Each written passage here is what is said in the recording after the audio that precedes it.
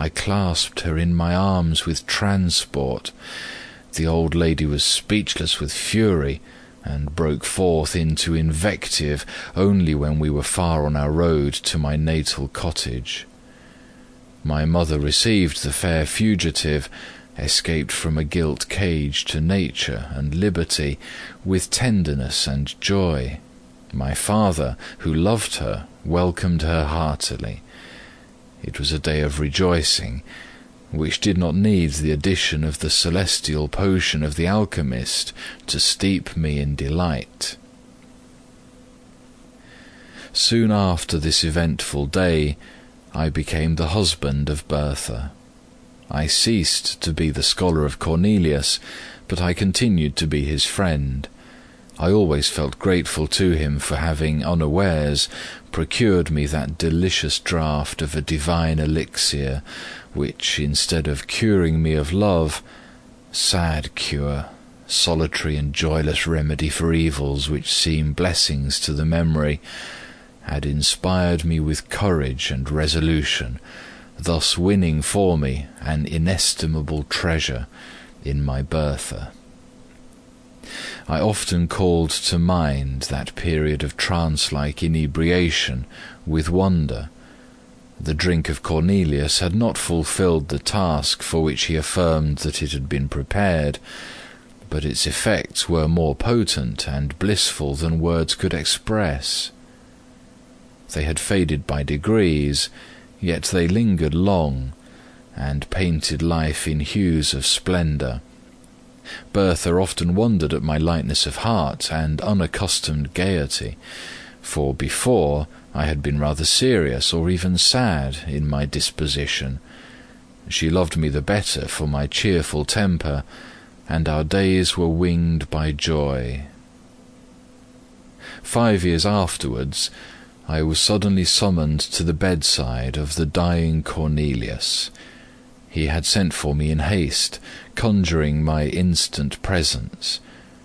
I found him stretched on his pallet, enfeebled even to death. All of life that yet remained animated his piercing eyes, and they were fixed on a glass vessel full of a roseate liquid. "Behold," he said, in a broken and inward voice, "the vanity of human wishes. A second time my hopes are about to be crowned, a second time they are destroyed.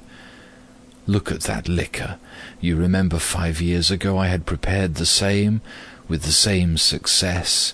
Then, as now, my thirsting lips expected to taste the immortal elixir. You dashed it from me, and at present it is too late."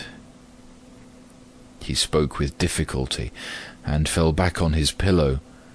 I could not help saying, "How, revered master, can a cure for love restore you to life?"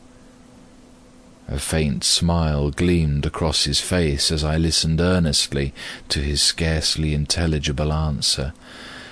"A cure for love and for all things, the elixir of immortality.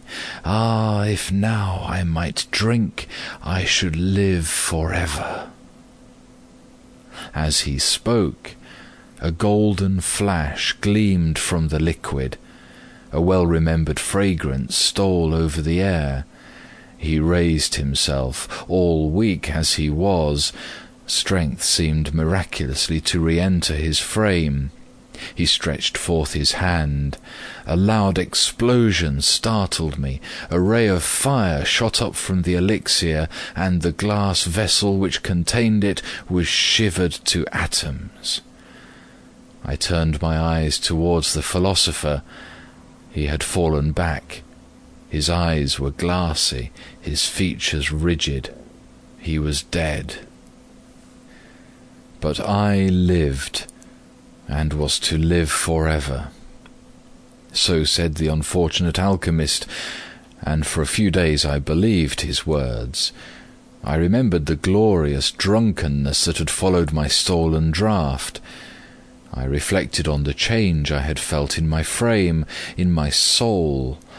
the bounding elasticity of the one, the buoyant lightness of the other.